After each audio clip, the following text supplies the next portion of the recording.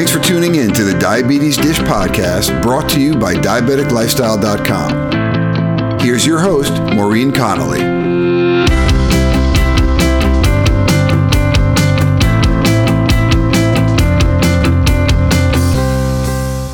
Hi, listeners. I've got a great guest joining me today, especially for those of you who are NFL fans or listeners of the 18-year long-running national radio talk show, Mike and Mike on ESPN Radio. Mike Golic, welcome to Diabetes Dish. Thank you. Appreciate it. Glad to be here. So you were diagnosed with type 2 diabetes 15 years ago, if I have this right, at age 39.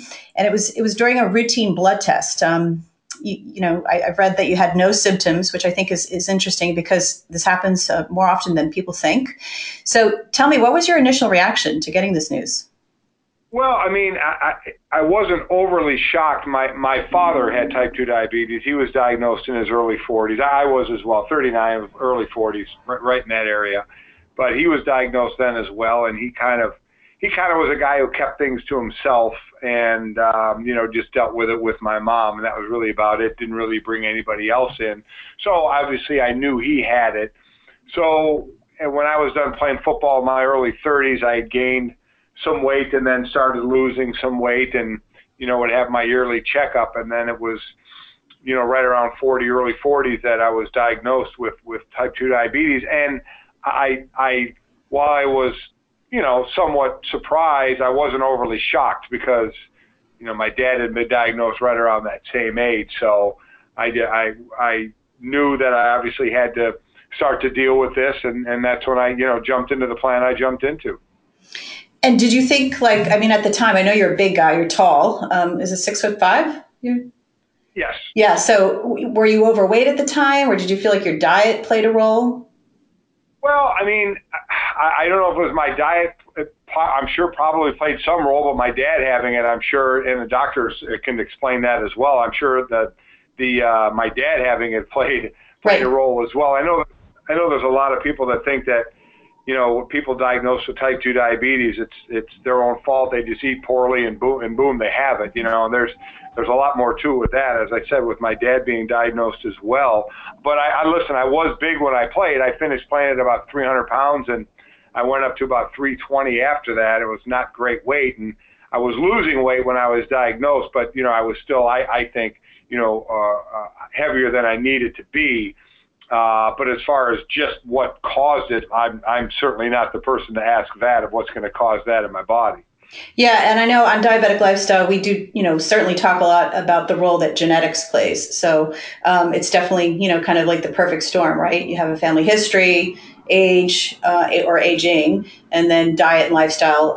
So no, we're very clear about that on the site, that that's something that, there are a lot of factors typically involved. So I guess in this 15-year period, you've been able to successfully manage your type 2 diabetes, but I'm wondering, has this always been the case? And if so, or if not, what kind of lifestyle changes do you feel like really helped you?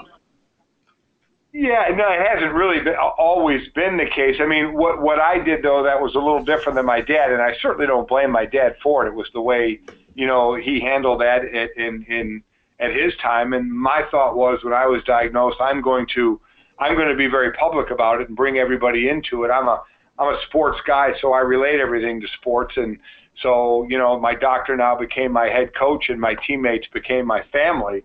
And that's how I wanted to deal with it. And, it's talking with your doctor. It's him laying out a game plan for you, of talking to you about what can happen if you don't deal with this the right way, how you can deal with the right way through medications and, through diet and exercise. So then it's just finding the right combination. And so, my numbers, I think like a lot of people's at times, can go up and down until you find that right combination.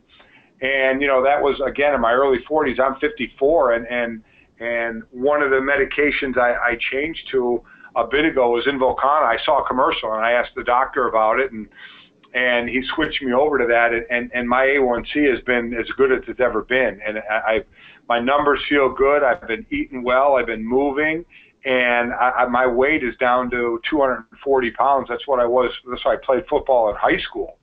So I feel great right now, and I'm really kind of on a good path. And A lot has to do with, I think, Invocan. A lot has to do with, in partnering with Janssen Pharmaceuticals and help giving me a voice to other people, because I like being public about it. ICanImagine.com is a great website where my story is on there, where there's a great guide for people to use on how to talk to their doctor, questions to ask their doctor.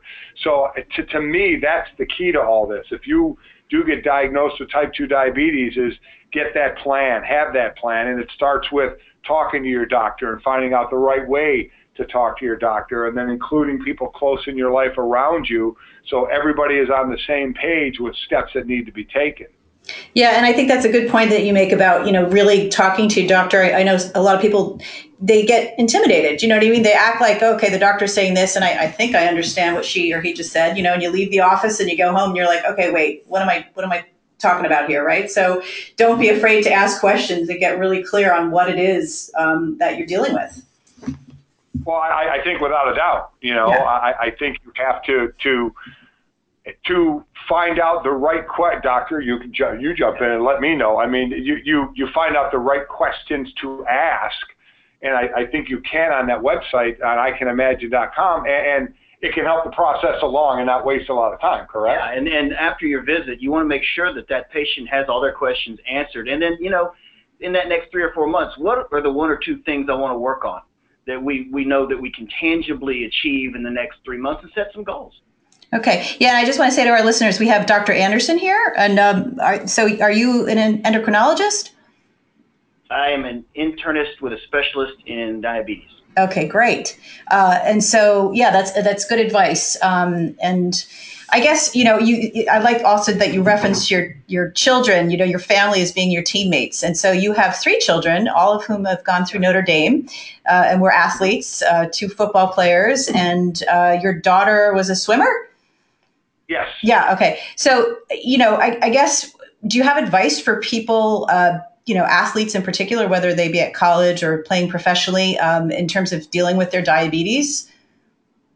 Well, I mean, again, when I was playing, even in college and the pros, I wasn't diagnosed to the 40s. I mean, I think one thing that's so much better now than when I was playing is athletes take so much better care of themselves. I was, when I was playing, it was one of those where I kind of eat what I wanted because I knew I was going to work it off and sweat a lot as I was training. Athletes today, they are unbelievable. I mean, a lot of them, quite honestly, have chefs that prepare them meals. There's so much better information nutritionally about what to eat and the best fuel for their body. The biggest thing, at least for my sport, is I think we have to understand is when we have to bulk up. Like my son's, one was an offensive lineman. He finished playing at about 310 pounds. Within months, he was down to 270, 260. I mean, you have to understand that we had to be at that weight to play, but when we're done playing, we don't have to be at that weight for life. That's not the healthy place to be. So you start to come down from that. And I think athletes are much smarter today about that. They're much smarter today about their entire careers and their nutrition values, let alone even after they're playing in the shape that they get in. Yeah. And, but at the same time, I mean, that's great advice. But also if you're, not playing professionally or at the college level, just daily life and dealing with diabetes, which, most of our readers and listeners fall into that group.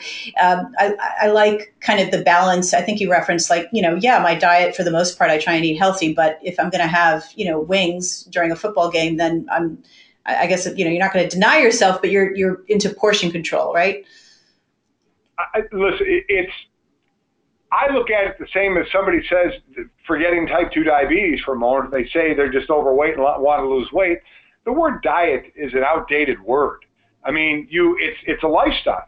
You have to eat properly. You have to manage life properly with working out. And yeah, listen, on my show, people have seen me eat donuts at times. I mean, I eat some bad things occasionally, but I'm a 90-95 to 5 to 10% split on good food and bad food. It's all in moderation. But so even if you're just trying to lose weight or you're trying to deal with type 2 diabetes, it's about your lifestyle. It's not just about, well, I'm going to diet for 2 months and boy, everything's going to be okay after that. It doesn't work that way, whether it's type 2 diabetes or whether it's just trying to lose weight. It is the lifestyle that you choose to lead. And that's one of the reasons I like getting other people involved, get everybody on the same page of the goal we're looking for instead of trying to do it myself. So when you say get everybody involved at home, are you guys about cooking healthy meals? Do you do it together? Oh, yeah. Listen, I mean, I go to whether my wife goes to the grocery store or I go with her, I mean, we pick out the right foods for me. When the kids are around at home, we've always worked out together. I work out a lot with my wife, and my kids they're done playing now. Now they're 27. The boys are 27 and 26, but, and I got diagnosed in my 40s. So, but still they understand that they need to keep their weight down. They need to live a healthy lifestyle. So it just kind of gets ingrained with what we buy and how we go about our life, and we check in on each other, with, every now and then, how are you eating, how do you feel, and when you go see the doctor, what does the doctor say in your yearly checkups is just to be cognizant of where we are at our points in life. Yeah, great. And so when you say you exercise, like what's your favorite type of exercise?